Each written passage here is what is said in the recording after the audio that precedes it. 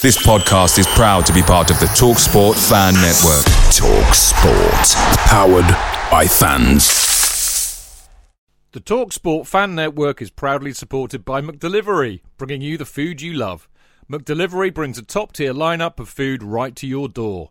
No matter the result, you'll always be winning with McDelivery. So, the only thing left to say is, you win? Order now on the McDonald's app, and you can also get rewards points delivered too, so that ordering today means some tasty rewards for tomorrow. Only via app at participating restaurants. 18 plus. Rewards registration required. Points only on menu items. Delivery fee and terms apply. See mcdonalds.com. The TalkSport Fan Network is proudly teaming up with Free for Mental Health Awareness Week this year. We understand that the journey as a supporter isn't always smooth sailing, but rest assured you're not alone. There's a vast network of fellow fans who share your passion and may be experiencing similar challenges. Honesty is key in any relationship. If your friend asks you how you are feeling, tell them honestly. If you're going through a difficult time, let them know. Opening up about how you are feeling can really make a difference. After all, they are your mates for a reason. Let's all take a moment to talk more than football.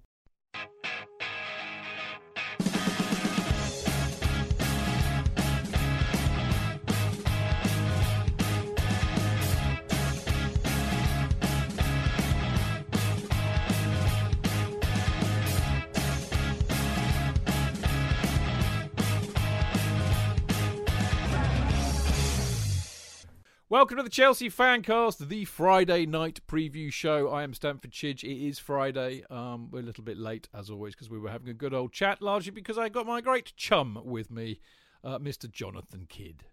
It's lovely to be your chum, Chidge, may I say.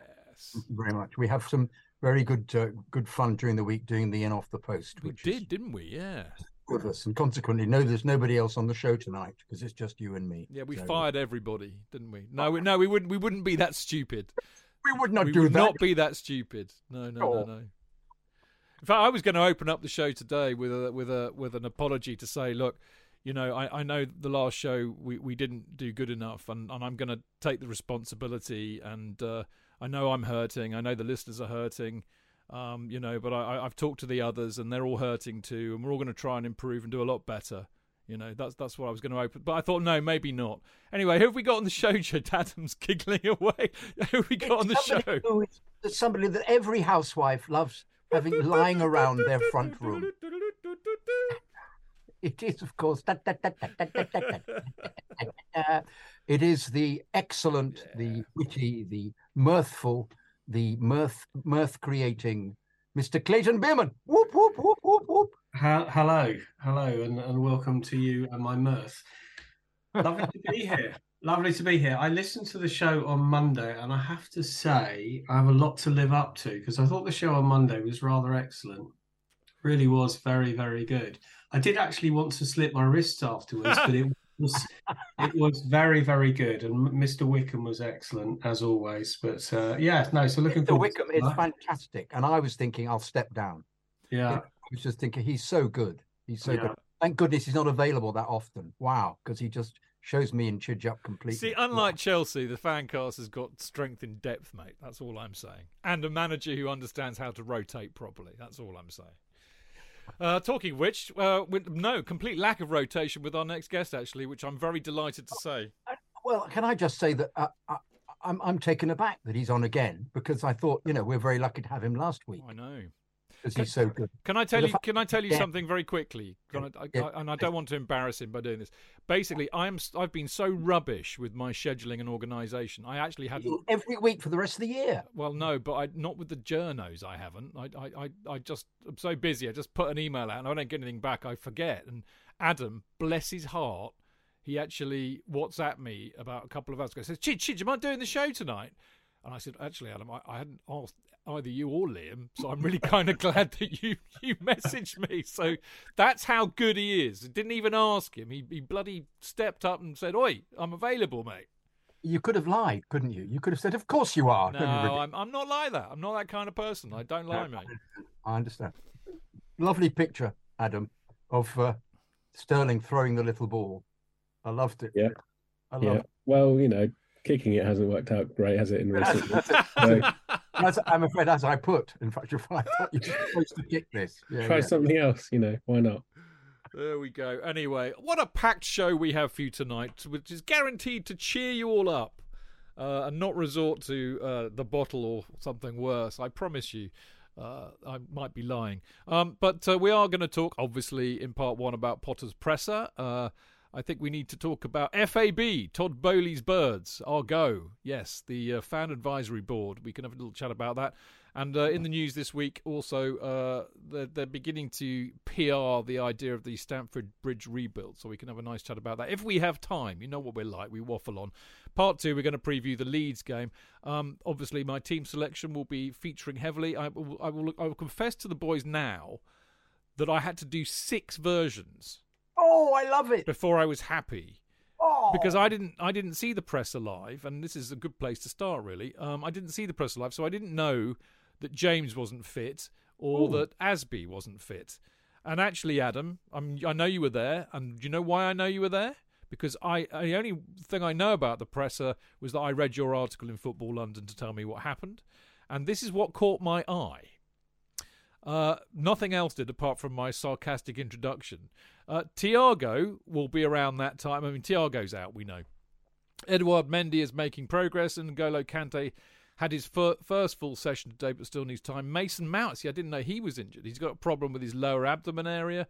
It's probably the pain of carrying Chelsea under Potter. That's what it is. Anyway, it's his cock. He hurt it dancing with that girl. Oh yes, well, he can do what he likes. It doesn't bother me. Anyway, tomorrow is too soon for him. Reece James has a tightness in his well, a tightness is better than an awareness in his hamstring. We are assessing him, but he's doubtful for tomorrow as well. Aspie has made progress, but is not through protocols after a head injury like that. Now, obviously, Adam, obviously we were gutted at losing to Spurs, but we were so gutted about losing to Spurs, it kind of went under the radar a bit on Monday when we did the show. But what a monstrous blow losing Thiago is. He's been the only player who's turned up this season. And now I hear that just as we thought it was all, we're getting everybody back, we're losing Mount, we're losing James, Aspie can't come in for as a right. Oh, it just really pisses me off. Yeah, we had respite from the injuries for about a week and a half. Yeah. So yeah, I wouldn't risk James even if he is past technically fit for tomorrow's game. There's little point in my mind of actually risking him. I'd keep him for Dortmund. And yeah, it's not easy to pick an 11, as you just mentioned, that you're particularly happy with. There's nobody in that right back spot unless Trev Chalobah fills in. To which, to be fair, he did in January to fairly good effect. Yeah. But yeah, losing Thiago Silva is massive, not just because of his quality. We all know how good he is as a player, but his leadership. He may not be able to speak English fluently, but you just know how important he is in that defence. And to lose him for Dortmund is massive. I'm not quite sure who you bring in because obviously there's no Badia Shield for Dortmund. And I know I am skipping ahead past Leeds, and that for a certain vintage of Chelsea supporter, I appreciate skipping over a game against Leeds is a bad thing to do, but it's not the big game that's coming up in the next few days. So yeah, there's no Badia Shield against Dortmund, so you're probably looking at a Fofana. Fofana W. Fofana W. Yeah. Get it right. But then Fofana he's played 2 matches in the last 4 or 5 months. He'll be shit, but he'll be playing. Or you play Trev Chalobah. Yeah, I'd play Chalobah instead, but he seems to have been how can I put it, avoided by the manager, doesn't he? He was brought on as 5th substitute, I think, the other day, wasn't he? He's had a strange season, I think, Trev, because he started completely out of the team under Tuchel. Tuchel obviously had, for whatever reason, gone off him, and then he came in after Fofana's injury and played every game for about 2 months. Then he went out of the team again. Then he came in at right back. Now he's out the team again. It's, to be fair, apart from one game against Fulham where he was poor at Craven Cottage, he didn't have a good game that night. Other than that, I think he's been pretty reliable when he's been selected this season. But yeah, he just seems to not be in the picture right now again. It's all rather cataclysmic again, isn't it? I mean, Clayton, I do wonder if this kind of tells us where we are, doesn't it? Do you know what my first thought was when I read that? Other than, Eric, the lovely Eric Morabito. Now, as far as I can recall, Eric, who's in Mixlr at the moment, Eric's been listening pretty much from day one in this show. He's that loyal. 15 years. People get less for murder, mate.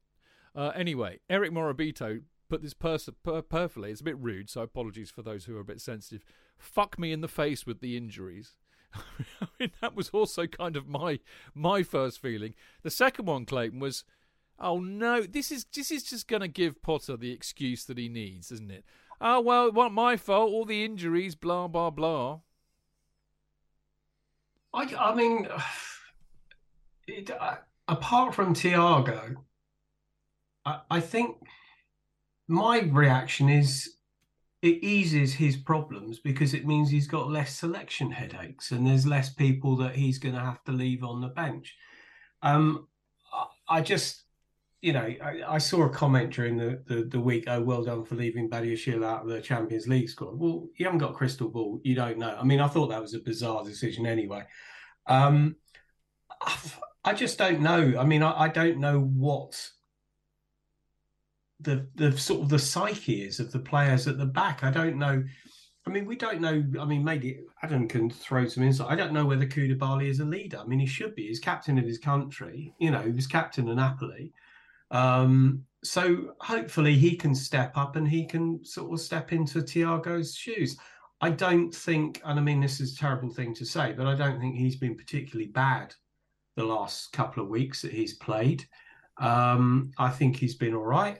I know that Badiashile was inexplicably dropped a couple of weeks ago, and I can only assume that he thought, well, I haven't got him for the Champions League, so I'm going to let him step down, and I'm going to let other people sort of have game time, those who are available for the Champions League, because that can only be the reason. I just wonder whether there's a possibility that Badiashile might play it. What? He was sloppy against Saints. Badiashile made a couple of. I'm playing devil's advocate here. I'm just looking. I know. I mean, listen. I didn't see all of the Saints game. I only saw the last 45 minutes of it, thankfully. So I can't comment on that. But the point is, he's young. He's in another league, and the reason that he's slotted in so brilliantly is one of the few bonuses that we've had this season. I don't know. I think we've got enough players at the back to sort of have a decent back four. I've got absolutely no idea why Trevor's been banished to the wilderness. And as Adam said, I mean, the only horror show was Fulham, where he was possibly his worst ever game for the club. I don't know. As I say, I think the injuries help him rather than hinder him. I think that it just means that he hasn't got to leave somebody back in the stands because he hasn't got enough room on the bench for everybody. Yeah, interesting point, JK. Joy of Cucurella reappearing. I forgot all about him. Yeah.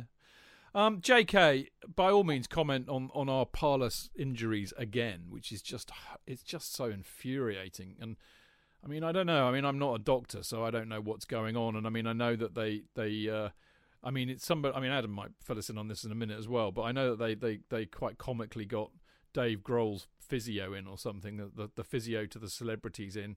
We know the medical department's changed around, but I do wonder actually, if this is more of a. I mean, it's very easy to sit here and blame Potter for everything, but that's clearly not realistic or true. And I wonder if this is cumulative. In the last couple of years, they've played so many games. We've just flogged dead horses, mate, and we're now paying for it. I just think we're unlucky with James and Chilwell. No, I actually think he's probably just keeping him back for Tuesday. It wouldn't surprise me if I thought they would make this decision anyway. I think I said last week it's really unlikely that they'll pick a very good team for tomorrow because he'd like them all. He wants to keep them for Dortmund. Despite it being a very, every game is important because they've got to start winning. But I wouldn't surprise me if he rests a lot of people. He makes another 6 changes tomorrow. Well, do you know what? Can we talk about team selection in part 2? But I get your point, mate. Can I tell you what I really want to talk to you about because you are the doyen of the. I mean, we get all the kind of the facts and the actual experience of being there from Adam. and we get the bile from. Sorry, we get the assessment of Potter's performance from you. But I have to say, and I mean, as I said, I read Adam's brilliant piece on it. Of course, he covers it so well, and I was just astonished at the fact that basically, do you know what the thing that I found most entertaining about the presser were the questions. You know, there was one that really had me absolutely wetting myself. I'm just scrolling down to see if I can find it because I just thought they're sick of him too. You say you can do better, Graham. Explain that to me, Adam. Who asked that one? Moose from TalkSport. Yeah, It was Moose, right? Yeah.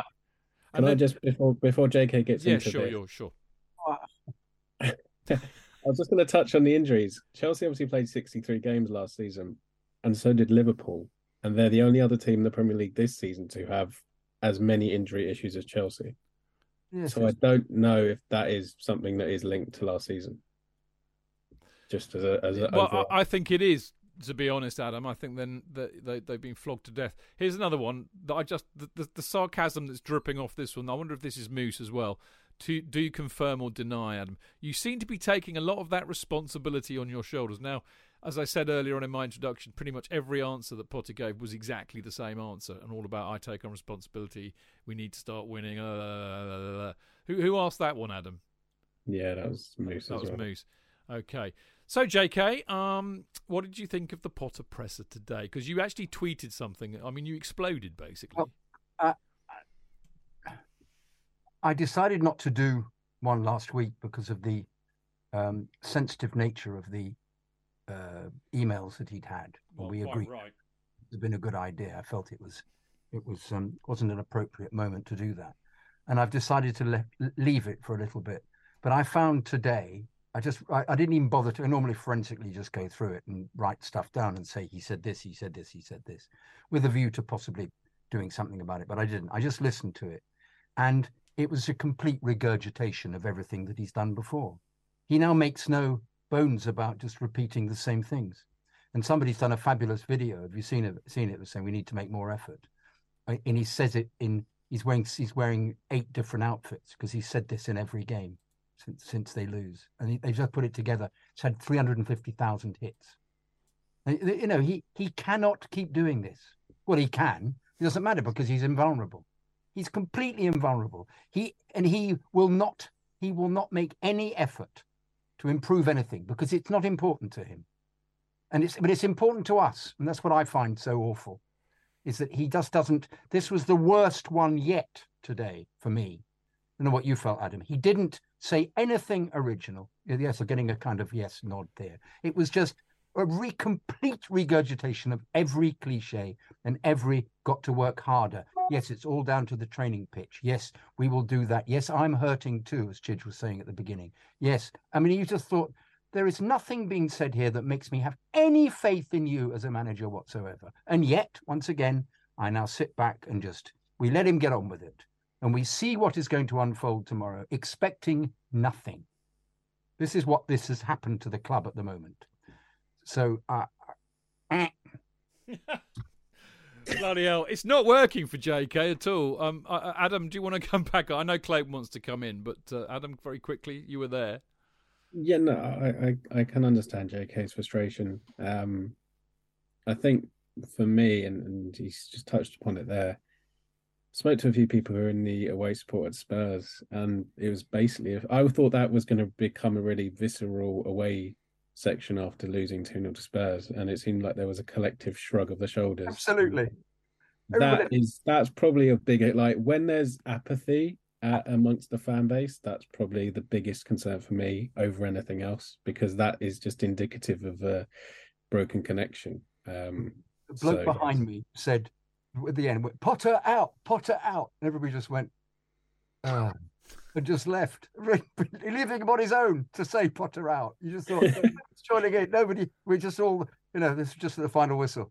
You just thought, oh, for fuck's sake. But you do look at you look at the reports this week that are coming out, and maybe there is a slight change in tone now, which makes tomorrow's game far more important than it maybe seemed. You say that, Adam, and I read somewhere, Lord knows where, I'm honestly, I have so little time these days to trawl over all of this. So I kind of, it's like I absorb it osmotically, and therefore I have absolutely no idea where it came from anymore. But I'm sure I read somewhere that although some of the board are beginning to, get a bit twitchy, apparently Todd Bowley isn't at all, and he's still determined to keep Potter because apparently now Graham, dear Graham, Golden Graham, has become a family friend. I haven't heard that. I have no comment to make. I can't. I didn't write that. I'm not commenting on that. Clayton, you've been beautifully patient as you always are when we all go off on one. Come back to us with some sense. Well, there are two things actually, because you just picked up on, and this is what we had on our little WhatsApp discussion or text discussion before you did Monday's show. Is the worst thing about the Tottenham defeat, and anybody who knows me knows that we could get relegated, but as long as we do the double over Spurs, I don't care. I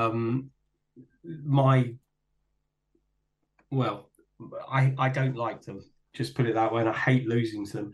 And I felt nothing on Sunday. I felt absolutely nothing. And that is worse than, it's like you said, Alan, the once you become blasé towards it, that's the worst thing. No, the one thing I just wanted to pick up on the press conference, because I watched it, and I could have watched the one before or the one before because it was all the same. But the one thing I want to know is what do you expect him to do? So, for example, his next press conference after we've lost at home to Leeds, okay, the Dortmund one. What do you want him to say that would make you happy, apart from "I'm leaving"? Well, do you know what? I mean, seriously, if he's asked the questions, he answers the questions. But what do you want him to say that you'd say, "Oh, right, you're a proper Chelsea manager"? That's a good point. I wonder whether you need, well, it's something tactically, just to say perhaps I left the, I couldn't understand why, for example, he made the substitutions of Mudryk and Aubameyang at 83 minutes. I mean, obviously, arranging them when they scored the second goal, which was a foul, of course.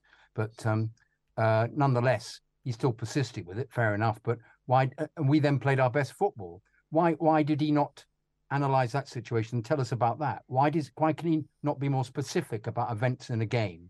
Why can he not? Because he's not asked about them, because people don't care. I mean, you're quite right. That should have been asked at the after game press conference. You're right. I mean, I actually, when they were warming up or getting ready in the 80th minute, I thought, what? Why? Why weren't they on 20 minutes ago? So perhaps he should be pinned down more by people, and then he'd be. But the trouble is, I actually think he'd be more incapable. I think he'll go, because he's done that a couple of times when they've asked him more specific questions, and he just replies with non sequiturs. Yeah, he does conditional clauses with the wrong, conditional word in them. I've forgotten my grammar here, but he certainly does he use an Oxford comma though, JK?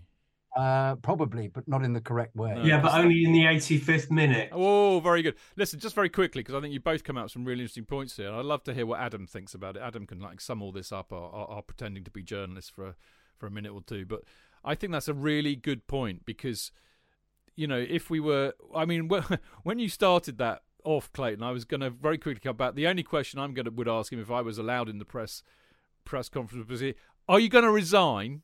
Because actually, that's what they do in political ones when it all goes tits up. When are you going to resign, Boris? That's what they all used to scream, didn't they? And I was thinking that's what I'd ask. But actually, no, you're right. I think actually what you should be asking are more substantive questions. For example, Graham, Chelsea haven't scored a goal. Well, they scored one goal in February. They've scored something like 6 since November the 6th.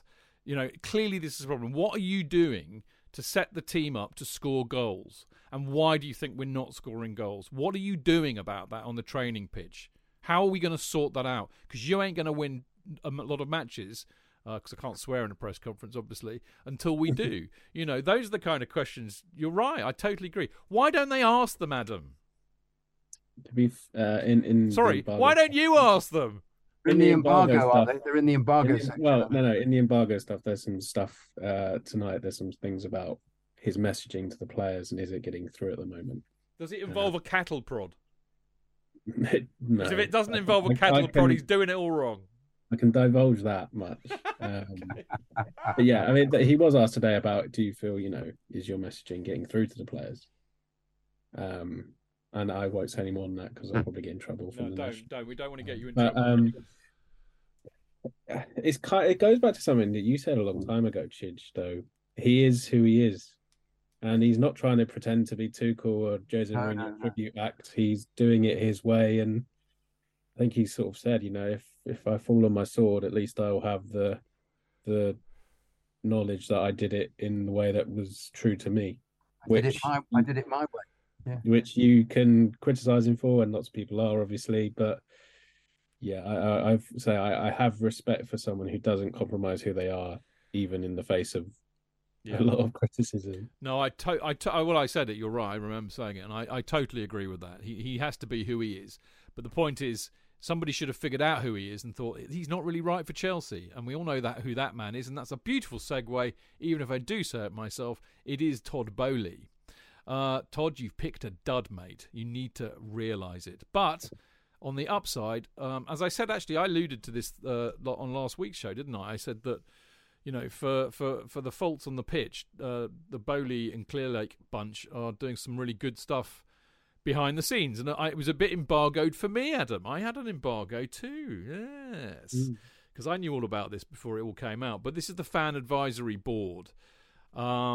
Which is it's very interesting what's happening. And again, I have to be careful that I don't say anything that would be that I'm not allowed to say. But as many of you will remember, the Supporters Trust was at the forefront during the bidding process when we met all of the bidders of putting ideas into their heads in terms of what would make a really well-run, good football club in terms of having supporters involved and on side. If we had things like the golden share, and obviously we protect, the CPO and the heritage items being protected. But one of them was also a supporters advisory board or a shadow board, and all of these things were basically agreed to at the time. And they've come up with their first iteration of it, and I have to be honest, the trust are not hugely enamoured of it because it falls way short of what we were led to believe would be happening. So, for example, I mean, if you haven't read all this, then I apologise for not going into it in granular detail. But basically, there are going to be 6 supporters in a fan advisory board. They're keeping the 3 supporter advisors to the board, and these guys were brought in by the previous regime, and you had to have a diversity candidate, and that was the lovely Tracy from Chelsea Pride. They had to have somebody from the Fans Forum, although God knows why. It's the biggest waste of, chocolate teapot would be more useful than the Fans Forum.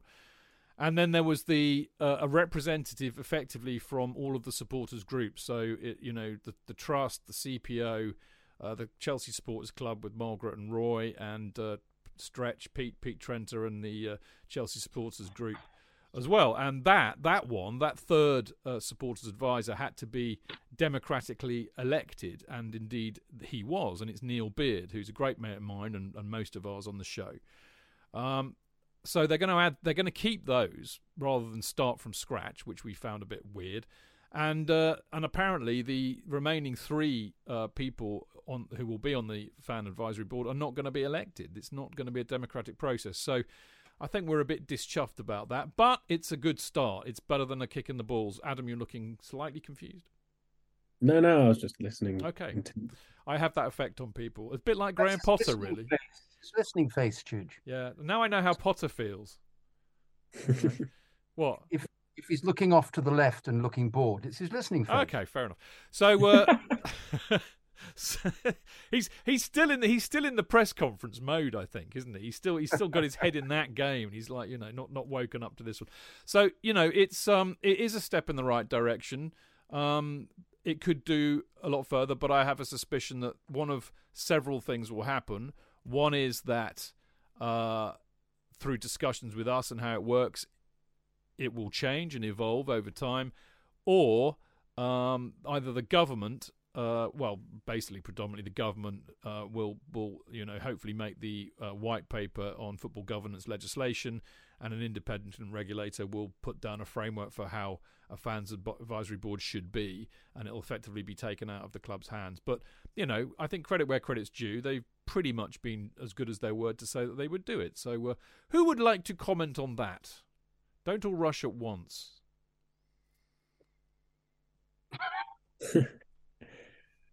I'll just say, as you say. Thank Chiz. you, Adam. Thank you so much. I'm touched by the fact you rescued me, unlike those two Herberts.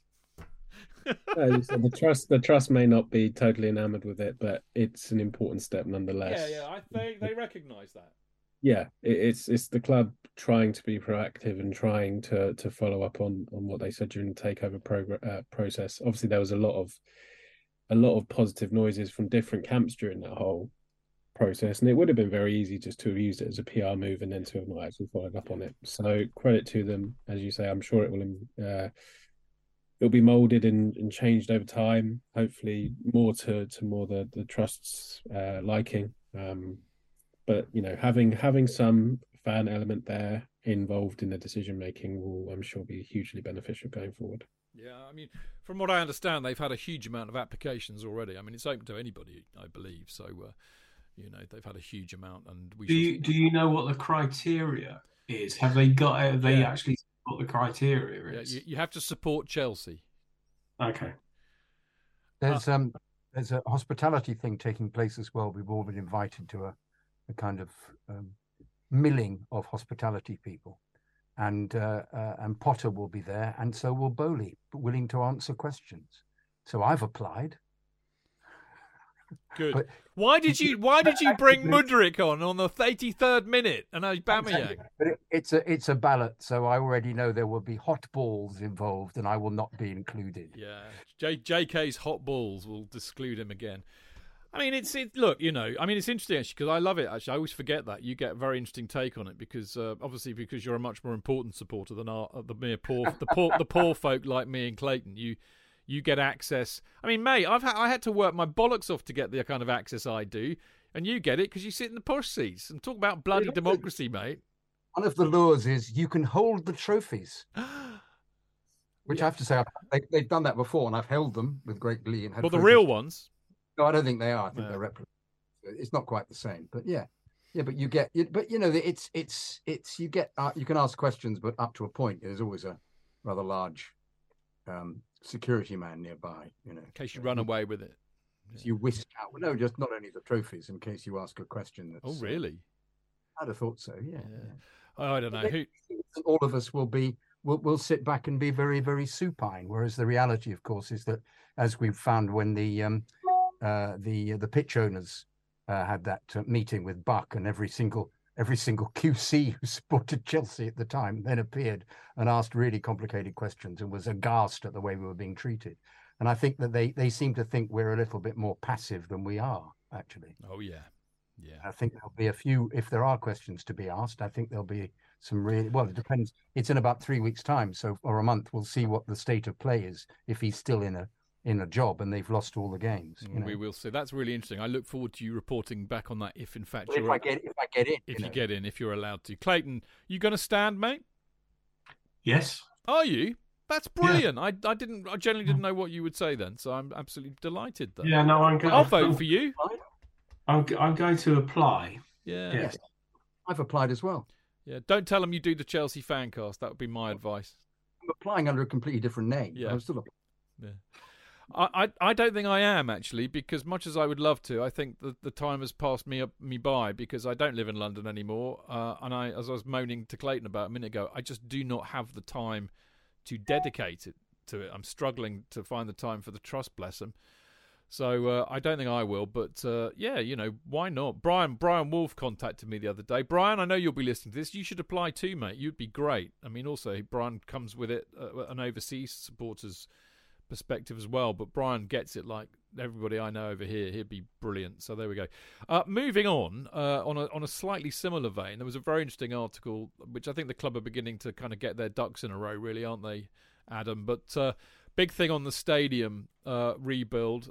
Jonathan Goldstein's kind of getting his ducks in a row as well.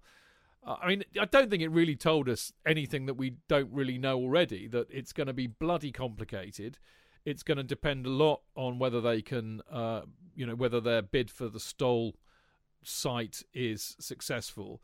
But it does kind of really boil. I loved actually Matt Law was so disingenuous actually. Matt, I hope you're listening to me being rude about you. But he basically said, it kind of boils down to several changes or several possibilities. Sorry, one is we knock it all down and start again on the same site.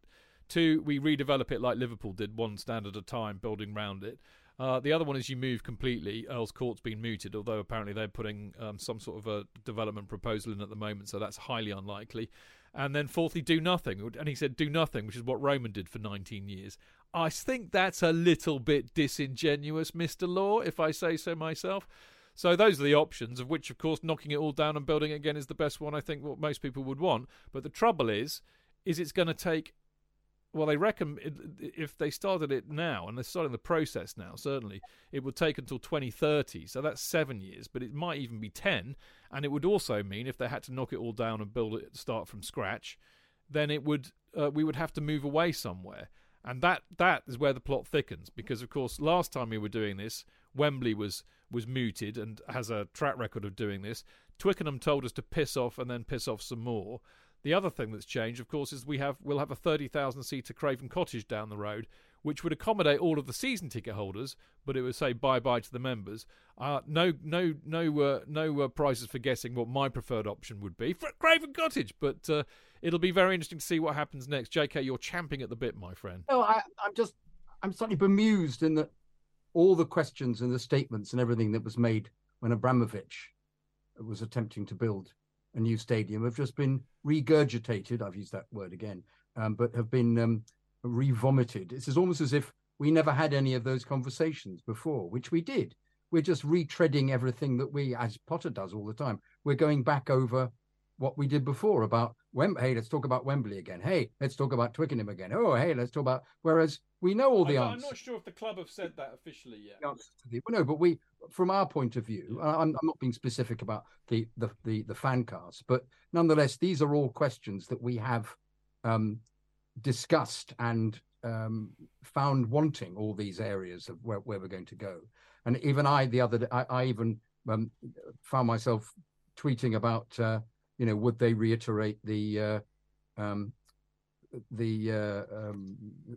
stadium, the Linford Christie Stadium again? Will that be an option again? Because it seems that it's Groundhog Day. We're reappraising everything that we've already appraised. We're going back to it. Now, I was under the impression that initially he had said we're definitely not going to build it all at once. Has this now gone out of the window? We've now gone back again to a reassessment of what the options are. Is that right? Is that what's happening? Because I think it's, from what I could gather, it's because there is some doubt as to whether or not they could do stand by stand because of the space. Because you'd obviously have a lot of construction equipment, cranes, etc., and the Stamford Bridge site, as is at the moment, isn't big enough to potentially do that and still welcome supporters into the environment because of health and safety and etc. They worked that out originally. They were going to knock down the gym and knock down the museum and all of that area. That was going to be the main the kind of area, the intelligence area where everything would be. What do they call it in a building site? The offices would be there, and I thought they were going to try and replicate some of the elements of the of Abramovich's ideas. But I thought this was the idea of buying the Stoll area. That's where you could then put all these things in order to do it stand by stand. Or it's just the Stoll area that they're attempting to buy, just another aspect of the building. They think that doing it stand by stand, I mean, it's worth reading Matt's article, actually. It's pretty well done. But, I mean, doing it stand by stand will take longer and it will be more costly. So basically just destroying the entire lot and starting from scratch with a new design will be the way to go, I would imagine. But all of these things will have. I mean, Clayton, be interested to hear what you think about this. I mean, you're a tiny bit older than me, not by a lot, but we're all about the same age. The thought that I'm 57, you're 60. If they do that now, you'll be 70 by the time it's finished. I'll be 67. I mean, it's not. It doesn't fill me with joy that I'm going to have to wait that long. I know that's a bit selfish and pissy, but that's kind of how I feel. Yeah, I mean, I think it's really difficult because I think that Spurs did it, didn't they? They moved away, but they basically, the way they did it was that they were only at Wembley for 3 years, or was it even less? About 2.5 seasons, something like that. We just haven't got that luxury. We're going to be away for the foreseeable, and I would imagine that a certain generation of fans, i.e., us, will basically, if they said, "Oh, you're going to be playing in Wembley," I mean, Wembley's an absolute pain in the backside for me to get to. It's a dreadful stadium, has no atmosphere at all. That would be awful. Twickenham would be great because it's down the road, but it's never going to happen because of local residents. Fulham, I can't see that happening either. I think it's really, really difficult. I don't know where they could possibly go to, because I don't know how. It depends how the next couple of years go off the pitch, because that's the other big thing. Because if this continuing spiral, or if they say, "Oh well, it's fine," we're willing to suck it up for a couple of years. Mediocrity because we want to rebuild and come back stronger. That if you're basically playing mid-table football, or indeed championship football, nobody's going to go to Wembley with 18,000 people in it. Hurrah, how good's that going to be?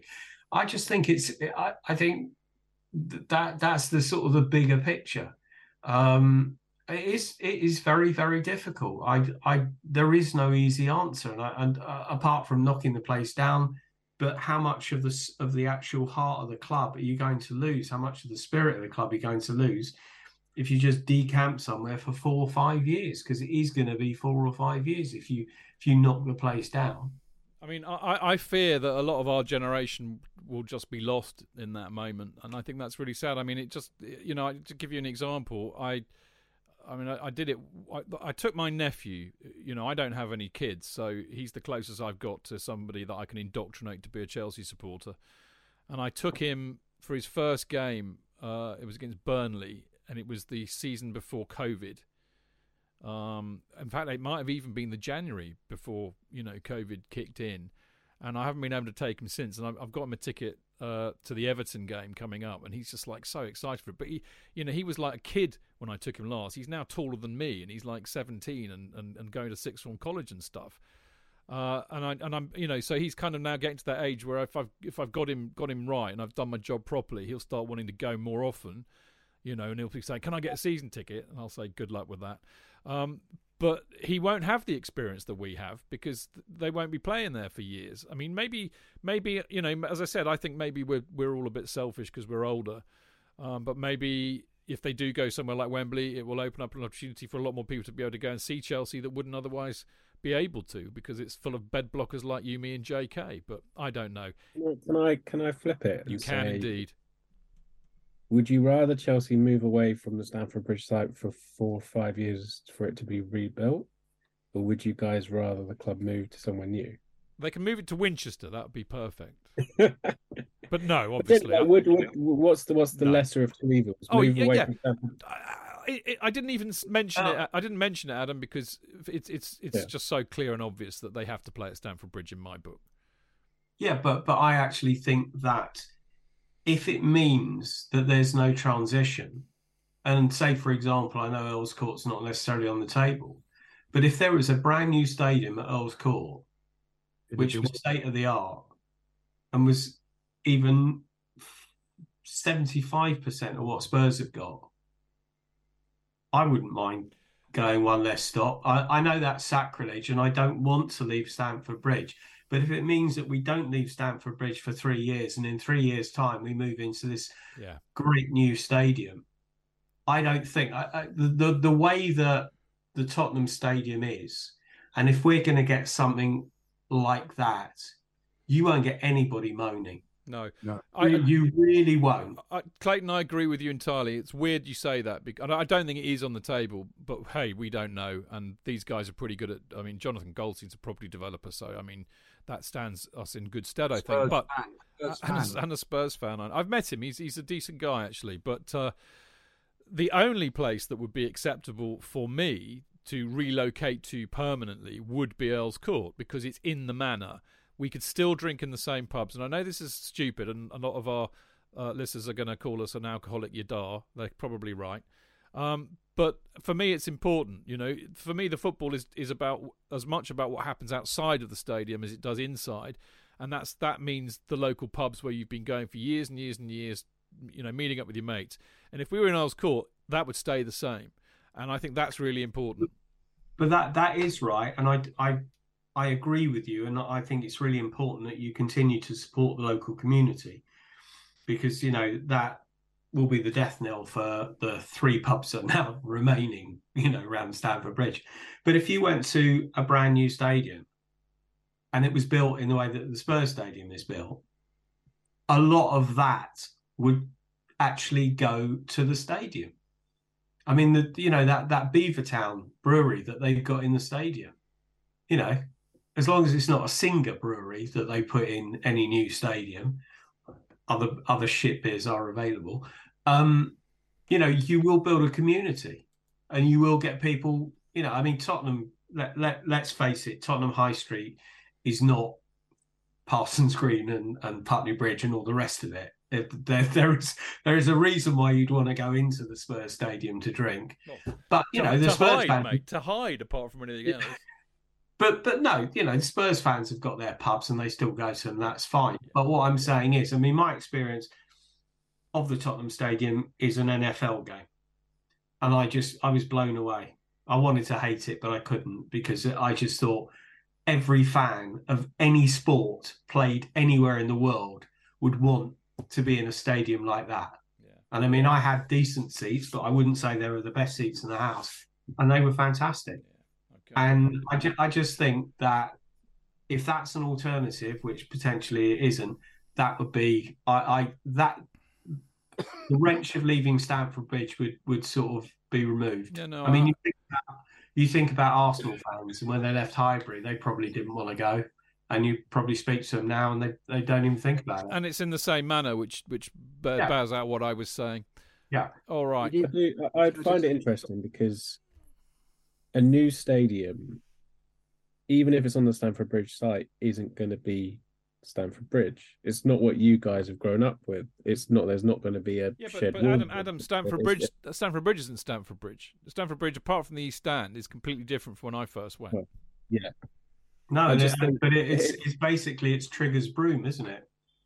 Because when JK before me, and then there are no stands there that were there when I first went going. Absolutely. Sorry, carry on. I understand what you're saying, Chid. That's kind of why the ecosystem around the ground is probably more important than what the ground looks like at this point. But as Clayton says, if you disappear for 4 or 5 years, can those businesses still survive without the footfall of football? So it's an interesting discussion, because I was, for reasons I'll explain another time, was at Stamford Bridge this morning, and there is something special about it, but that is because to me it's what I've always known. So if I rocked up there in 5 years and it's completely different, then yeah, of course there's not the same emotional bond to it. So is moving away to a different stadium going to be that different for me emotionally to coming back to Stamford Bridge in 5 years and it looking completely different and feeling completely different? I'm not sure how big a difference emotionally there would be for me. Maybe there would, but yeah, it's an interesting debate. You could always go there occasionally while it's being built just to see what it's like. A little trip to see its evolution. I mean, personally, I haven't said much about this, but I think I echo everything you're saying. The Spurs Stadium is magnificent. Without any shadow of a doubt, it is a wonderful stadium, wonderfully. You just sit there in awe. I go there and I anything immense I love. So, and even bizarrely, I'll look at the roof. Yes, I'll look at the roof of the Canary Wharf Underground is just similarly fantastic. You just go in the stadium, you think this is so beautifully. I love the built. Lotts Road Power Station for that very reason, actually. Which just the way things have been crafted. It is possible to have art within those kind of constructions. But also from an Earls Court point of view, I do so wish they could try somehow to get in there and disrupt or even make other offers for Earls Court, because I used to go there to exhibitions. I remember going to the what was it called? The Royal Tournament quite regularly. Me too. And it's such a lovely. It was such an iconic place, and it is just round the corner. So in actual fact, when initially there were all these questions about where could Chelsea go, I just walked down there and when going to the Tube and looked at it and thought, this is the perfect place. It's by the Tube and all the entrances are there. You've got the same, it would be magnificent. So I've never quite understood why there hasn't been a push towards building it there, whether it was already tied up. In each instance, we hear information about something not being right and they're having to have another, so that the money's disappeared. Well, I keep thinking, why aren't they then on the ball to come in and say, can we now use it as a possibility? But now, the second that we heard that they might be wanting to go there, there's suddenly this new, yes, we're going to make it a village. We're going to build houses. It's going to have everything in any other environment. You see, it's going to be like Olympia. They're doing the same to Olympia. They're making it into a shopping center as well as the two exhibition halls. So it becomes modernized, and you get it. It's like Paddington Station. It's brilliantly Victorian architecture, and within it, all the space they built stuff. Fair enough, I get it. But for me, if they could possibly get hold of Earl's Court, it would just be, it will be fulfilling my little dream of when I was younger, and there was mooted the possibility of them moving, and I always thought Earl's Court would be perfect. Even when they talked about the possibility of Battersea Power Station, I thought, yeah, that would be good because it's still within the environment. What I couldn't bear is if they went anywhere else, like a kind of... JK, I was living in Pimlico at the time, and I didn't tell anybody, but I wouldn't have had a problem with that. No, it would have been wonderful. I could have walked there over the bridge, mate. But you don't want it to be a franchise and it to go further out somewhere. No, absolutely right. Listen, we need to wrap up because dear old Adam's got to disappear and do the things he has to do on a Friday night. So I will say adieu, Adam, and also thank you very, very much for joining us and actually just offering your services, which I thought was just really sweet and totally mitigated my uselessness in terms of scheduling. So well done you, and lovely to see you as always. Obviously you're at the game tomorrow. Indeed, yeah. Good stuff. Oh, I don't know if we've asked you since we've seen you last, but was it your granddad you took to Fulham? Yes. Did he have a good time? He very much enjoyed the experience. Yes. Turned to me at full time and just said, "Good point, Nat." Well, not for us. Yeah, not for us, but yes. Good. He did. Yeah. Excellent stuff. Okay, mate. Lovely to see you as always. Hopefully, we see you again soon. Definitely. Good stuff. Lovely stuff. There we go. The wonderful Adam Newson there from Football.London, Chelsea's chief correspondent therein. Always lovely to see Adam on the show. Now, before we go to our break, a couple of plugs from me. The first, of course, is it's now imminent. It's very, very soon. But on Sunday, this coming Sunday, we have another one of our wonderful events that we have at the Troubadour Club in Old Brompton Road. The Chelsea Fancast at the Troubadour presents an afternoon with Paul Canners Cannerville. Oh, yes. And the doors open at 2:30. We'll then be having about 3 o'clock we'll kick off. So I'll look back at the Leeds game. I'll have a Q&A with Paul. And you'll be able to meet him, have a chat with him, buy him a drink, get stuff signed, all the usual kind of stuff. Tickets are £20. And I think there's something like a £2 booking charge if you go to ticketweb.uk. There are still tickets available, and I think actually there will be tickets. Right, just pause for a second and listen to this. There will be tickets available at the door, but you'll need to come early, and and it'll be first come first served. So there are a few tickets available. There will be a few tickets available on the door. So if you want to make a last minute decision to pop along, then please come along. It'd be lovely to see you. JK and I will obviously be there because we'll be doing the thing with Paul.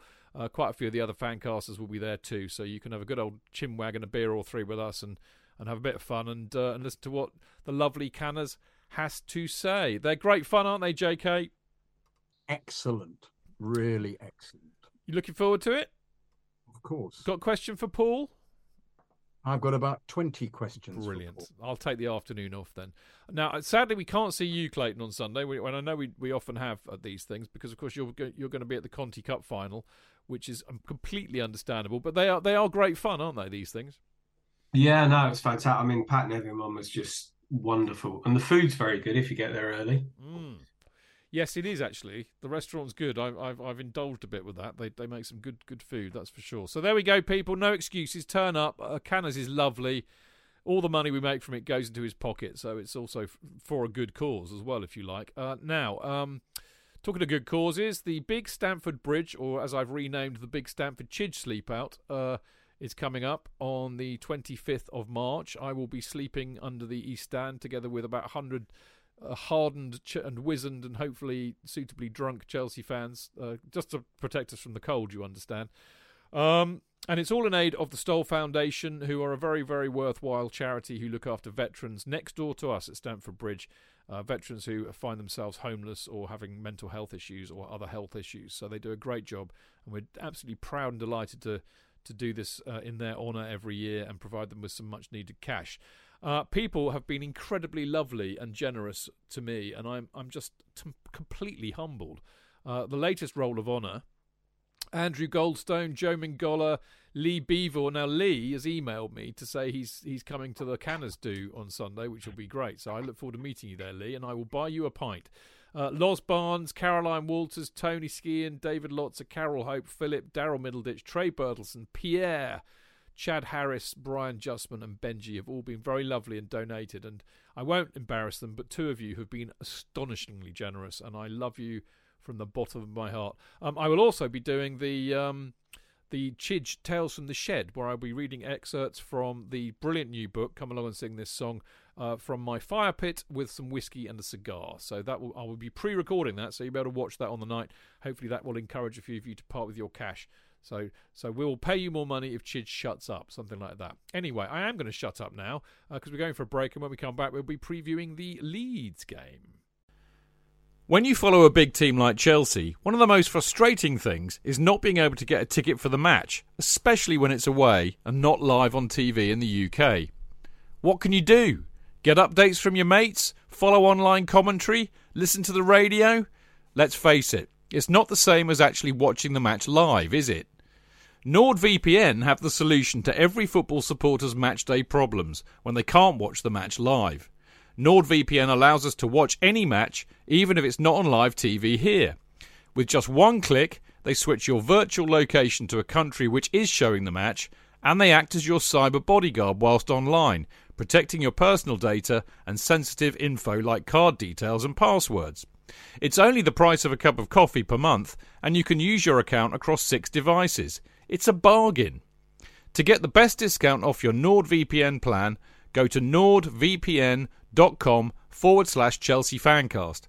There's no risk with Nord's 30-day money-back guarantee, and you'll help support the Chelsea Fancast. The link is in the podcast episode description box. Away days are great, but there's nothing quite like playing at home. The same goes for McDonald's. Maximise your home ground advantage with McDelivery. You in? Order now on the McDonald's app. At participating restaurants, 18 plus, serving times, delivery fee and terms apply. See mcdonalds.com.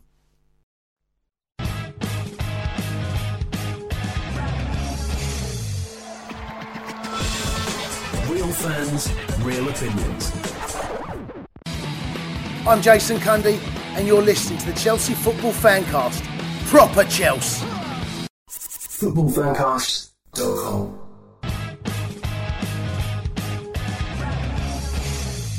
Welcome to the Chelsea Fancast, the Friday night preview show with me, Stamford Chidge, and him down there, Mr. Jonathan Kidd. Hello. And the absolutely brilliant Clayton Bierman. Always lovely to see Clayton on the show. Now, we all know what... It was lovely to be on. Thank you. There we go. It's lovely to see you, mate. Always is. Hopefully, I'll catch up with you for a beer tomorrow as well, which will be even, undoubtedly. Yeah, which will be even nicer. I am not having to... This is the most important news of the entire weekend. I'm not having to drive up to the game this weekend. I'm actually getting the train, which means I can have a proper drink with the people that I love to have a proper drink with. I am so excited. Now, I'm almost as excited to see the team lineup. Now, I said to the boys earlier on that I had to do 6 versions of this. And this is the reason why. After our chat on Monday, JK, I decided that we were right. And Potter's being a plum, and he's playing Chilwell and James as a right back and a left back, and playing 4 at the back, and it ain't working for me, because there are 2 best players of getting forward and crossing the ball, and we were really, really good when, guess what? They played as wing-backs, because, guess what? They're 2 of the best wing-backs in the world. So I started off saying, right, we need to play Chilwell and James as wing-backs. And that means, therefore, we have to play 3 at the back. And, of course, Silva's out anyway, so it kind of, I can deal with that. So this was my lineup before I realised that both, that certainly, I mean, I had James in it, I had Mount in it, and I was going to be playing, I think, 3-5-2. Okay, so I was going to have them playing absolutely as wing-backs, and I was going to have Fernandes, Zakaria and Mount either side. So Fernandes and Mount as 8s, Zakaria as a 6, Chilwell and James either side, and I was going to have Felix and Fofana as a kind of a 2 up front, but Felix slightly behind. And I thought that's really good because, we'll have more attacking impetus because of James and Chilwell. And, of course, they can always drop back and make a 5. And also, we've got 5 in midfield, which means we can monster lead. So you tend to play either 4-2-3-1 or 4-3-3. So my plan was genius. It was watertight. And then I read the stuff about the presser to find out half these bloody players are out. So I had to have a rethink. But I'm sticking with 3 at the back in the absence of Silva. And the absence of any right backs. So I'm going for this. I'm going for a 3-4-2-1 or 3-4-3 formation. So Koulibaly, Badiashile, and obviously Kepa's in goal. Koulibaly, Badiashile, Fofana, W as our 3 at the back. And now that we're not necessarily playing with wing backs here in this 4 in midfield. I've scotched that plan because we don't have them. So we're just basically playing, slightly wide players in the midfield, but not wing backs. Okay, so Chilwell starts as well because I just think he offers so much going down that left flank. Even if he's playing as one of a 4 in the midfield. Fernandes and Zakaria. I think Zakaria has to start because I think he's really good at just being the number 6, and I think it will free Fernandes up from his responsibilities. And Gallagher, you might be surprised to hear. I did toy with the idea of playing Cheek, and then after about a microsecond, I decided on Gallagher. Because basically what I want that midfield to be able to tackle and play as midfielders, but I also want them to be able to go forward and score goals. We know Gallagher can. We know Chilwell can. We know that Fernandes and Zakaria can get up and down, and they can also defend. So I quite like that 4 in the midfield. And then I thought, now what am I going to do? Because I don't want to play with wide men effectively. I want to have this quite narrow. So I ended up, Felix has got to start. He's kind of our number 10. So that's why I'm saying it's probably more 3-4-2-1. We've got to play somebody who can play striker. We know it can't be Aubameyang. I think Fofana D deserves to be looked at more than the 45 minutes he got the other day.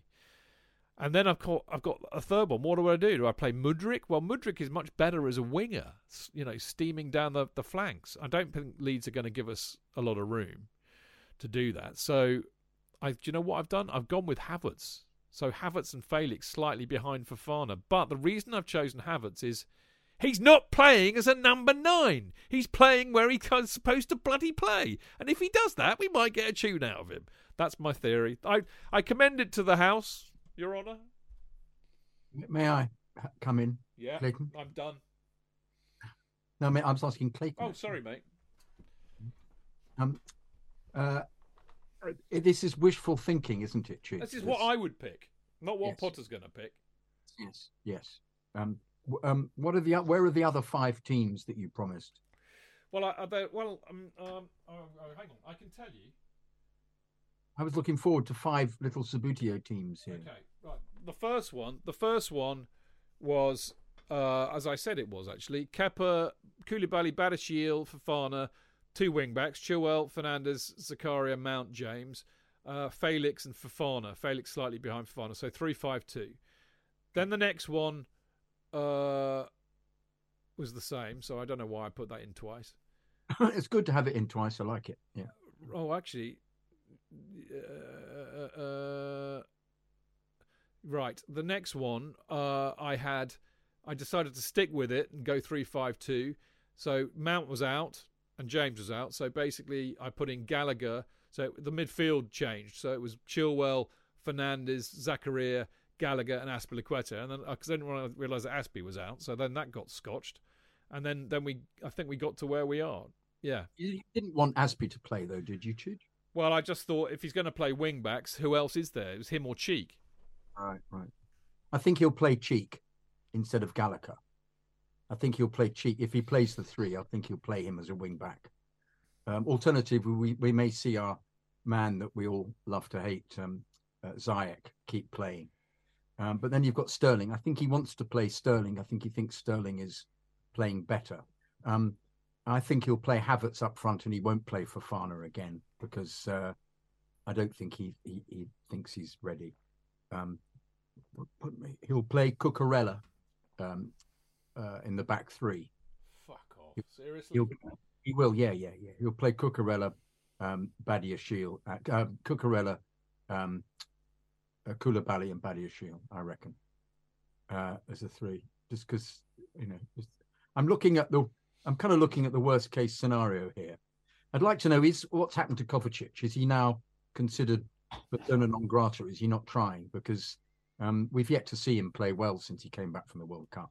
It'd be so nice to see him playing competently because he's not played anywhere near his normal abilities. But yeah, if he's not playing well enough, I agree with you. I think Zakaria will make an appearance. But I think he'll play Felix and Havertz and Sterling. Yeah. I toyed with the idea of Sterling. I just don't really believe in Sterling. That's what I'm saying. You and me both. I don't think again I'm trying to get into his shoes and play what I think he'll play. No. I think you're right. I think he will pick Sterling for the reasons you said. But I toyed with it. But I thought, let's play a striker. Let's play Fofana. And actually, if we're all sitting here every week saying, for fuck's sake, stop playing Havertz as a number 9, then okay, play him as a number 10 behind a striker. Let's see if he can cut it there. In reality, this is exactly the same team as he played and the way he played as last time. And that's why I'm thinking that he won't make any effort to change it. What it would be nice for him to do is to start with Mudryk and play Aubameyang and have another striker on, play Fofana, try and play, 3 people up front with Sterling who can get the ball in the net. Because it would be so nice. And then, and sod the fact that they might score twice. If we score 3 times, then we beat them. At the moment, this whole process of not getting the ball in the net is amateur night out, and we shouldn't have anybody managing us. Well, the same thing every week. It's the definition of madness, isn't it, Jude? I mean, the other thing that I did think about was playing 4-3-3 and doing a Liverpool and then basically having Sterling, Mudryk and Felix as a 3, a bit like Liverpool did. But I'm still convinced that Mudryk is much more of an old-fashioned winger. So I wasn't sure about that, but maybe that might work. Yeah, it'd be nice. Anything that has them actually getting into the final third and putting balls into the middle for somebody to run onto, and there are several people to do it. Not poor old Havertz on his own, the only person anywhere near the penalty area, and he doesn't get there because he's not really a striker. I know, I agree. Mr. Bierman, what do you reckon of my effort? I think the sort of the byproduct of the, shall we call it, the Potter era is that we haven't got a clue what he's going to do. I think the one thing that I want more than anything else is I want to see people fighting for the shirt, which I don't think they are. That's not a slight on the players. I just think that sort of he gives them Horlicks before they go out, and then I don't know whether he gives another sedative when they go in for half time because there's nothing there. And then when Mace came on last week, he came on. I mean, somebody asked him at the press conference, which potentially was the most stupid, I forgot when Adam was on, stupid effing question. He said, when Mason Mount came on, he looked very angry. Would you like to get his contract sorted out as soon as possible? And you just thought, he was angry because he's a Chelsea boy. We're getting mugged by Spurs without laying a glove on them. And that's why he was angry. And that's why I want to see Gallagher tomorrow. I want to see a few of our boys. I want to see Chalobah tomorrow. I want to see our boys getting into them. I mean, the thing that really hacked me off against Spurs, apart from everything, was the fact that they had all these snidey, shitty players getting into us, winding us up. Just basically all their South Americans were doing a number on us. Our South American seems very nice. He doesn't seem South American at all. And we had nobody getting into them. We had nobody, like my brother reminded me, when Costa scraped his nails down, Van der Marle, what's his name? That horrible Belgian. Vertonghen the Wrongen. Yeah. And where's that? I mean, we need that, and Leeds are going to be like that tomorrow. And we want somebody who's going to basically get amongst them. So I would play Gallagher. I want to see him out there. I want to see him running around kicking. I want to see somebody who basically gives a toss. And a yellow card and getting sent off on 73 minutes. Well, if he does, he does. But at least he cares. I just, there's nothing out there. There's no heartbeat. There's nothing in that team at the moment. They are basically beaten the minute a goal goes in. There's not one person out. There's no captain out there. There's no leaders out there. There's nobody who basically. I think they care, but I just perceive, because we've got such a wet lettuce as a manager, that nobody is drilling anything into them. I don't care who plays tomorrow. I really don't. I just want to see some fight. I just want to see something. I want to see some magic. I mean, why buy a brilliant player like Mudryk and keep him on the bench for Ziyech? I mean, that's just insane. It doesn't make any bloody sense. And you said about Aubameyang not playing. I'll tell you something. We got 14 games left. If Aubameyang plays in every single game, I reckon he'll score 7 goals. Yeah, I agree with you completely. I just think that the whole thing is wrong. The whole setup is wrong. He hasn't got a Scooby what team his best team is. I mean, I wouldn't mind seeing Sterling. I think Sterling's been a massive disappointment. I was never really a huge fan. I thought when he first came, he looked like he was putting a shift in, and then it was just like, yeah, okay, fine, it's crap here. I'm not, against Southampton, I thought he looked decent. He should have scored. But the point is with Raheem, as he's been for England and for Manchester City, he needs 4 great chances to get 1. And the point is that we don't create chances. So we have to do something. Somebody has to wake us up.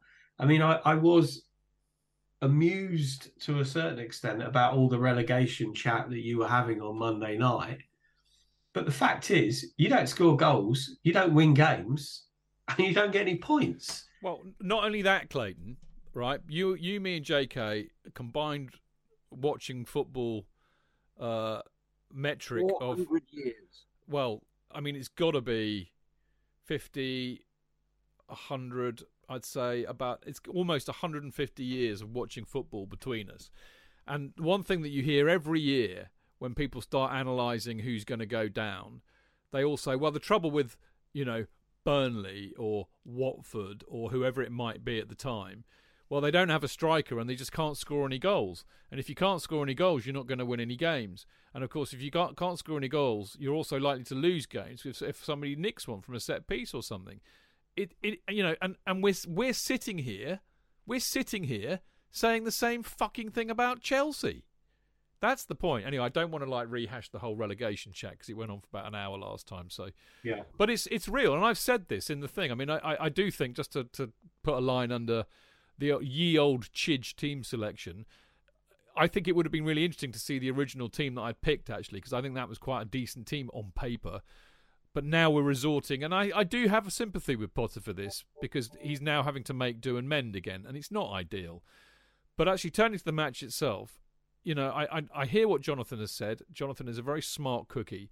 And I think he's right that Potter will long this off because it's all about the Dortmund game on Tuesday. I think that's absolutely sacrilegious, because not just because you should never long a game off against Leeds United, period, but actually the damn fucking reality is this is another must-win match. And it is a relegation 6-pointer. Leeds are 9 points behind us. They are 9 points behind us, and they are sitting in 17th position. Everton are in 18th, 10 points behind us. We cannot afford, now from now on to the rest of the season, we cannot afford to be fucking up in the league. Because actually, we need 10 points to fucking stay up.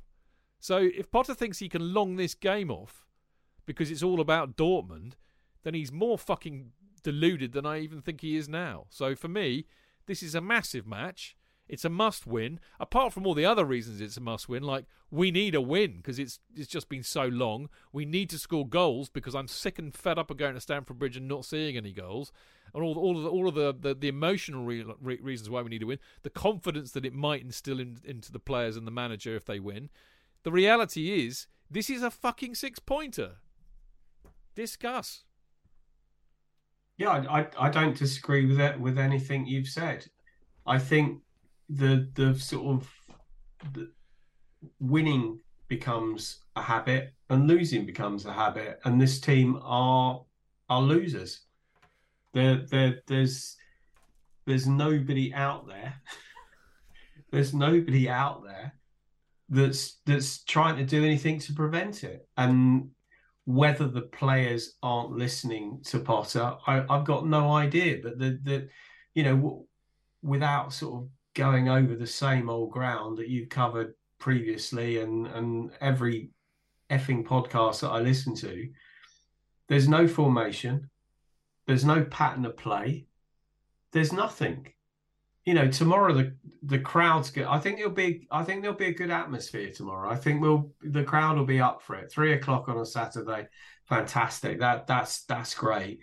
And so I do think that the crowd will be on side, but all it's going to take is 20 minutes of turgid crap, conceding a goal, and that'll be it. The crowd will turn. The crowd, if we go behind tomorrow, I think, and it looks like we're going to lose, I think tomorrow's the day when the crowd turns on Potter.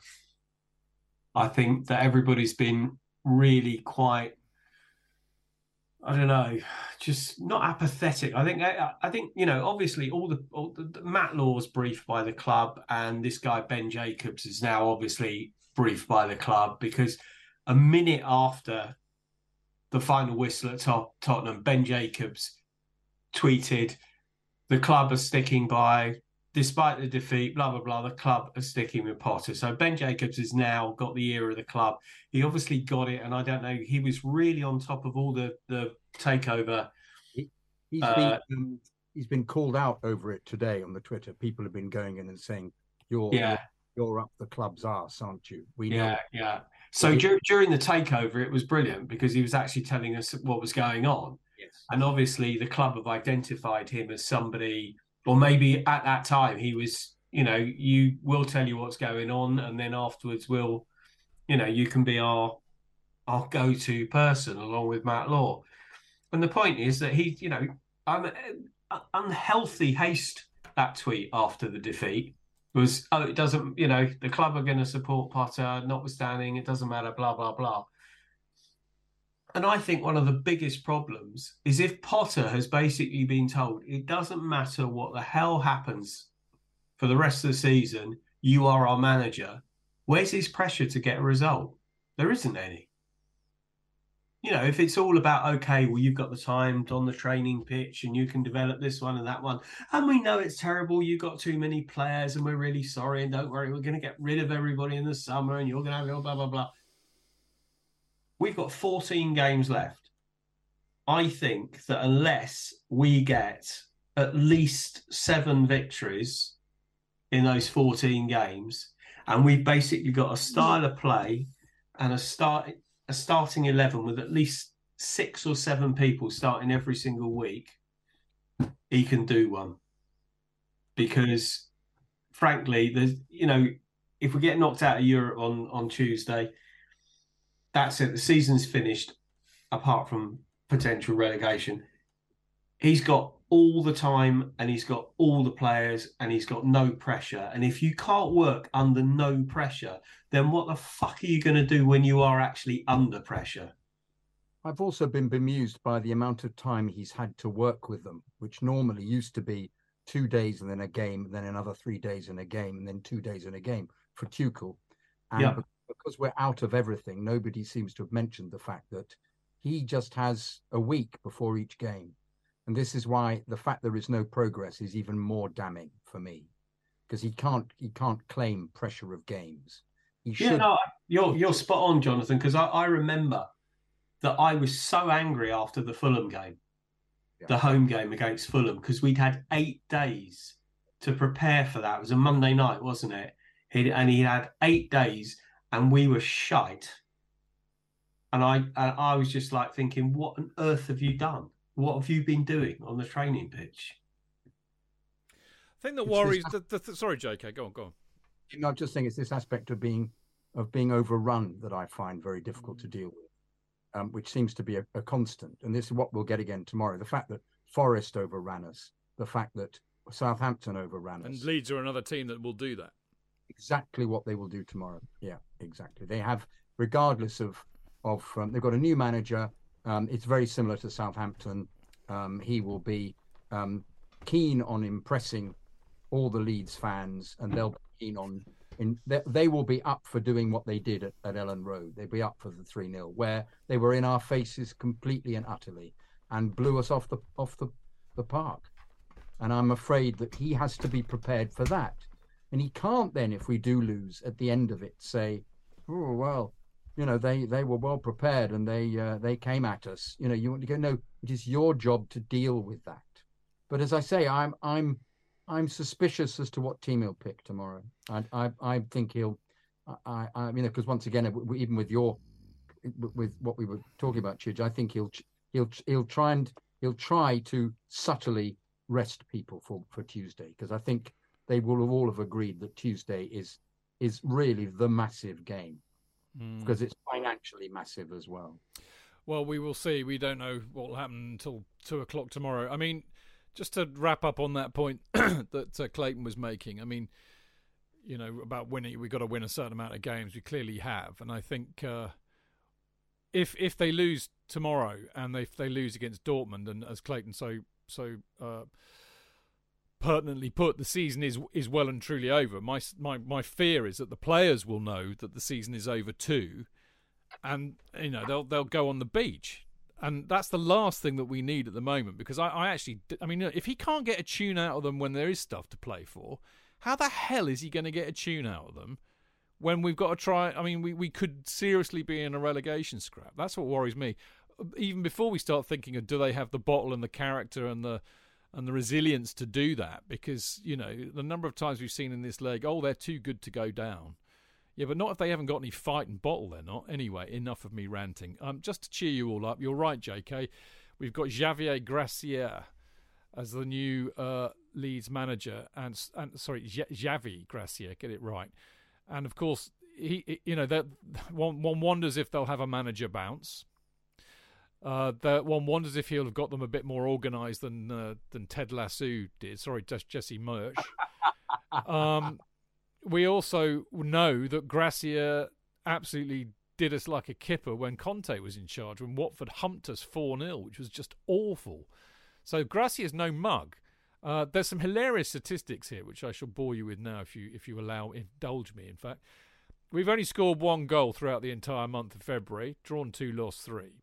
We've scored 6 times in all competitions since November the 6th. That's contributed to a run of 6 games without a victory, drawn 3, lost 3.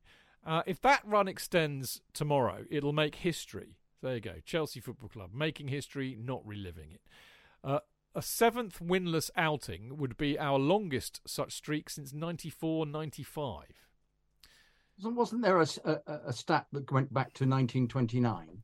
I can't remember what that was, but yeah, there was. If we fail to score, it will be the longest run of not scoring. That can't be right, JK, because when Jeff Hurst was manager, didn't we go like 6 months without scoring? Yeah, but that was away goals. Was it? Yeah, I think so. Anyway, Leeds. They're shit away. They are shit away. Until tomorrow. Well, this is what worries me. They've basically won twice away this season. They've got the joint lowest points tally on the road. However, recently, they're the only side to take points away from Man United at Old Trafford since October, because, as you will remember, they drew 2-2 with them not a month ago. So, and that was when they didn't even have a manager. So they're not to be underestimated. This is an interestingly positive stat. João Felix averages 2.29 shots on target per 90 minutes. Sadly, no goals. Well, 1. but he's averaging 2.29 shots on target per 90 minutes. And this is the most odious stat of the whole lot. There hasn't been a single goal scored in the opening 15 minutes of Chelsea's Premier League home games this season. Yeah. And just to round that up, in total, matches against Leeds, this is both home and away, Chelsea have won 37, drawn 30 and lost 40, which is interesting. It's not often we come against somebody we've lost more games against than we've won. In the Premier League, it's a bit different, as you would expect. We've won 8, drawn 4 and lost 2 at home, that is. Whereas the other was in total. And we know we're in 10th and they're in 17th, as we were saying. The other thing that occurs to me, actually, somebody in Mixler mentioned this. Forgive me, I forget who it was. Patrick Bamford may well play tomorrow for them, JK. Can't hit a cow's arse with a banjo. We all know what will happen tomorrow, don't we? He will, of course, score. I think he'll come on and score. I don't think he'll start. They have another youngster who they seem to be playing. Can't remember his name. He seems to come on more often.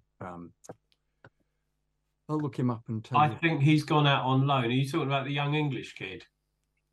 No, it's a foreign guy named Ginter. Oh, Aronson.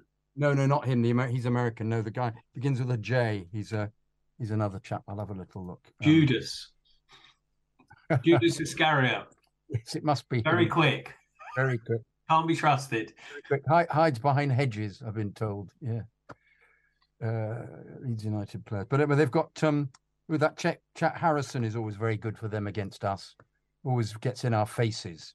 And some of them are just, they're buoyed up by playing against Chelsea, which is as it should be, but but they're buoyed up against playing against a team who they know aren't up for it. Yeah, absolutely too. I think it's Gnonto, Gnonto. I think it's him. Oh God, yeah, no, he scored a couple of cracking goals recently. Yeah, they think he's getting better. I think he comes on first of all instead of Bamford, and then they've got Bamford sort of being a bit of a sub. But I've got a lot of time for Bamford. I think he was mishandled by Chelsea because he was Middlesbrough's Player of the Year in when he was 19, 10 years ago. Well, Jose never gave him a chance, did he? No, and he sent him on it. Then we had the curse of going to Norwich, who don't ever seem to want to play any of Chelsea's loanees, much like poor old Billy Gilmore. But I'm sure they have their own reasons. No, but Aronson is very sweet. It's the getting in your face speediness that they'll get up to, because that's the way they play. They'll press us madly. Somerville is one of their really sort of another in your face player. Very, very quick. I think it's the American connection as well. I can't remember who else. They just had a lot of players, didn't they, when up at Ellen Road, who were played out of their skins, and once again we knew that they would then still be fighting a relegation battle, but we knew that it would take some time for us to deal with them. And once again, if Sterling had actually attempted just to pick a spot rather than trying to play a curler into the corner in the first few minutes, we'd have been one up and it would have been a completely different story. But that I thought this was Sterling just being bedding in, gelling, as our manager keeps saying. But in fact, that was just the way he plays, which is that he tries to go for commendably going for the top corner. But there are occasions when, if the goal is completely empty, just smack it in, So, but we've learnt, haven't we? We've learnt what players are really like. Indeed, we have. So, do we fear a manager bounce? Yes. Do we fear Javi Gracia doing what he did when he was at Watford? Do we believe Chelsea can score a goal? Do we believe that we can win? What are we going to predict? What you first, JK? 0-0. Well, I suppose it's not a defeat. No, but they can't score and we can't score, so it'll just be two teams cancelling each other out. But actually, I think probably what will happen is they'll win 1-0 with a disputed goal off somebody's backside that's offside or something, or there's a foul in the build-up, but nobody gives it. So there'll be some kind of VAR ruction. And Ziyech will probably get sent off this time. I'm sorry, I can't have any enthusiasm for anything. Sorry. Yeah. Yes. So you're going for a 0-0, which I think actually under the circumstances is mildly positive, actually. So yeah. It's a point, isn't it? Clayton? 0-1. You're going for 0-1. Yeah. Yeah, I mean, I can see that.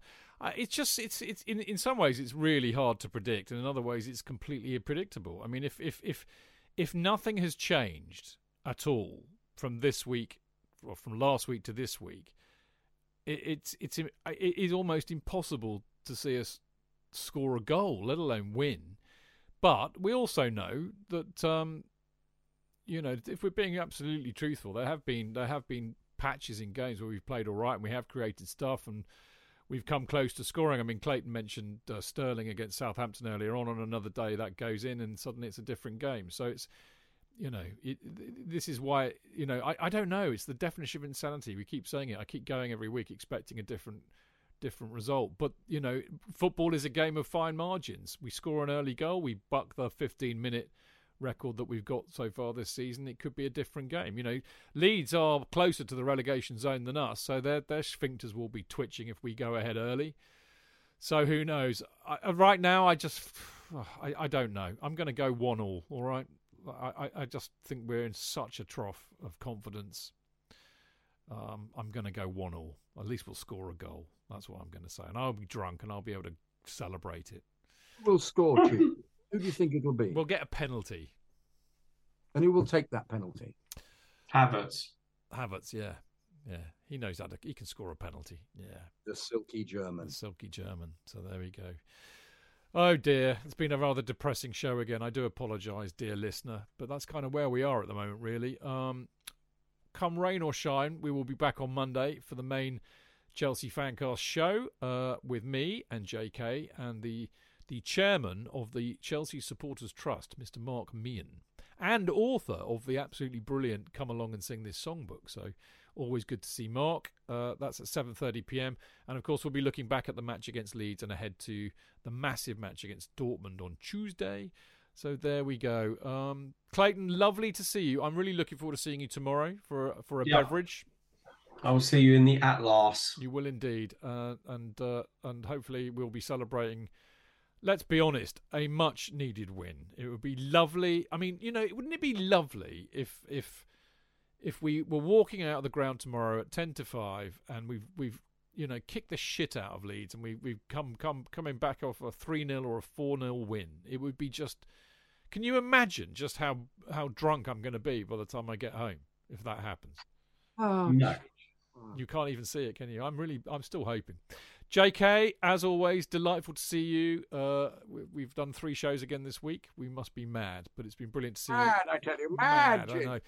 It's been great to see you on each one as ever. Enjoy yourself tomorrow. I hear you're with young Daniel tomorrow. Yes. I have my sources everywhere, mate. My spies are everywhere. You can run, but you can't hide. We'll have a great time with Dan. And when are you going to be? You're going to be at the Cock earlier on with the American lads. Yep, I shall be. Actually, that's a good point. The Londoners Blue Boys are over this weekend. In fact, I think they're doing a show right now at the Classic Football Shirts place in the East End. We were. I had to laugh because the Cock and the Garden are just so overcrowded. You can't get a drink. So just what you need. It's the Londoners Blue Boys with their 19 strong party. Well, and their acolytes, mate, all wanting to get their autograph and kiss their rings. Well, we'll see. I'm getting in there early actually because I'm going to be there. The train gets in about 11:30, so I should be there about midday. And I'll tell you what, if I can't get served within 5 minutes, I'm fucking off to a pub that will serve me quicker than that. I'm not going to piss about. I'm definitely not going to piss about tomorrow. London is Blue Boys or no London is Blue Boys. But yeah, look, as always, I'm looking forward to it tomorrow. I believe that we can get a win. I believe that we can surprise everybody and smash the you-know-what out of Leeds. But yeah, we'll see. And either way, it'll be great to be there because it always is. Clayton, lovely to see you, mate, as always. Thank you very much. Thank you for having on. Good show. Yeah, great fun as always. JK, good to see you too, my old China, and I'll see you on Sunday. Looking forward to the Canners gig. Yes. What time does it start, Chidge? We need to be there for 2:30. 2:30. 2:30. Kick off at 3:00. We should be out. We should be out by 5:30, 6:00. Abbo, I'll be there. Lovely. Looking forward to seeing you then. Everybody on Mixlr, lovely to see you all, especially Russ. Always lovely to see Russ in here. And everybody else, of course. And we'll see you all again on Monday. Thanks for listening. See you next week. Until then, keep it blue, keep it carefree, and keep it Chelsea. Papa Chelsea! I'll see you in the championship.